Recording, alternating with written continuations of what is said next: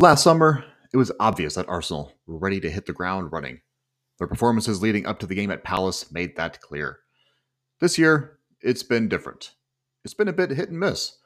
Arsenal have looked a lot more like a team who have yet to hit top gear. There are new faces and new systems being worked on. Players are still getting used to each other. Partnerships are still being formed.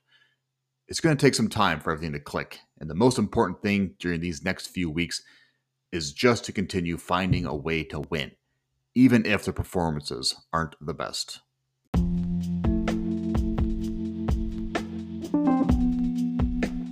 Hello, and welcome to Arsenal Audible.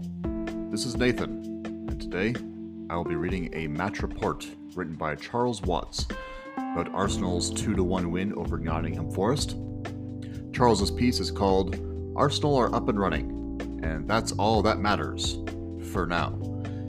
This was originally published August 13th, 2023 at charleswatts.football. And if you are not already familiar with Charles Watts, which I assume that you probably are, but in case you're not, head to charleswatts.football, find him on YouTube, other social media channels. He is a top tier content producer and news source for all things Arsenal. High quality content, little fluff, if any, and always straight to the point.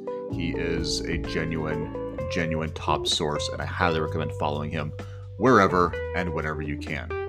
Today, I'm going to read his match report. So here we go.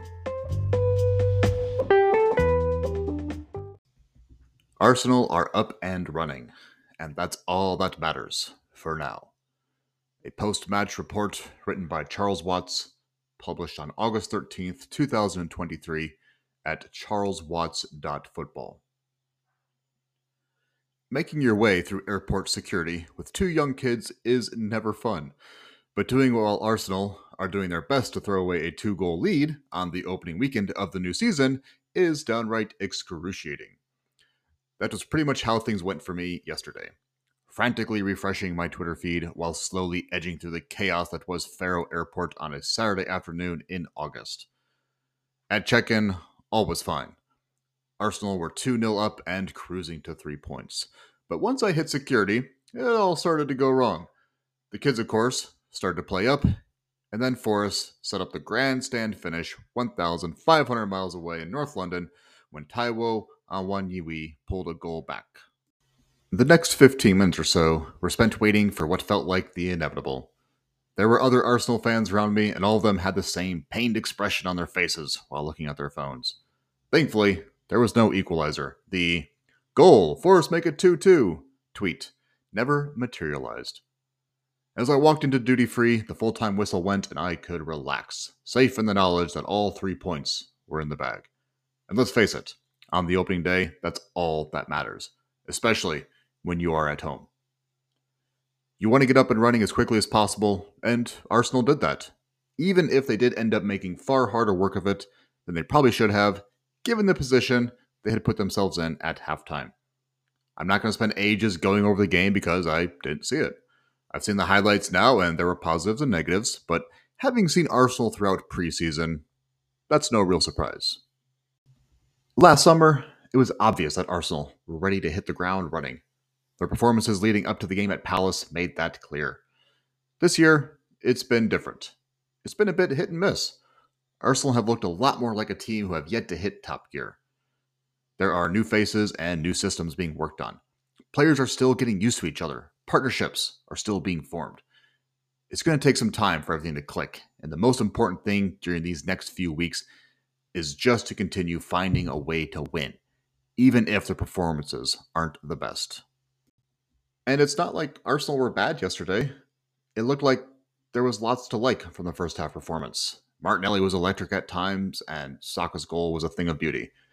Declan Rice seemed to settle in well, and Eddie got his goal, which should do him the world of good, while Gabriel Jesus remains on the sidelines. The big negative was the injury to Jurrien Timber. He's had a very good summer, and it sounded like he was playing well again before he had to go off. We now wait to find out the severity of his knee injury, and fingers crossed, it's nothing serious, because he has made a huge impact so far. The failure to kill Forest off is a slight concern. Arsenal paid the price for not doing that to teams last season, and they can't afford to fall into that trap again this time around. It's also another home game without a clean sheet. The amount of goals they scored at the other end ensured that ultimately wasn't too much of a problem last season, but it would be good for the heart rate if they could improve on that side of things in 2023-2024. But for now, let's just enjoy the fact that the season has started with 3 points safely tucked away. It's been a nice couple of weeks with me, with the family in Portugal, but now I'm back at it now. So you'll be able to get all the usual stuff from me on here, on YouTube, and via the podcast. The batteries have been suitably recharged. I'm looking forward to what the next 9 months will bring.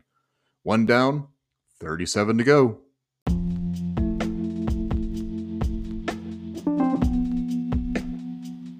This has been a reading by Arsenal Audible. Thank you for listening along.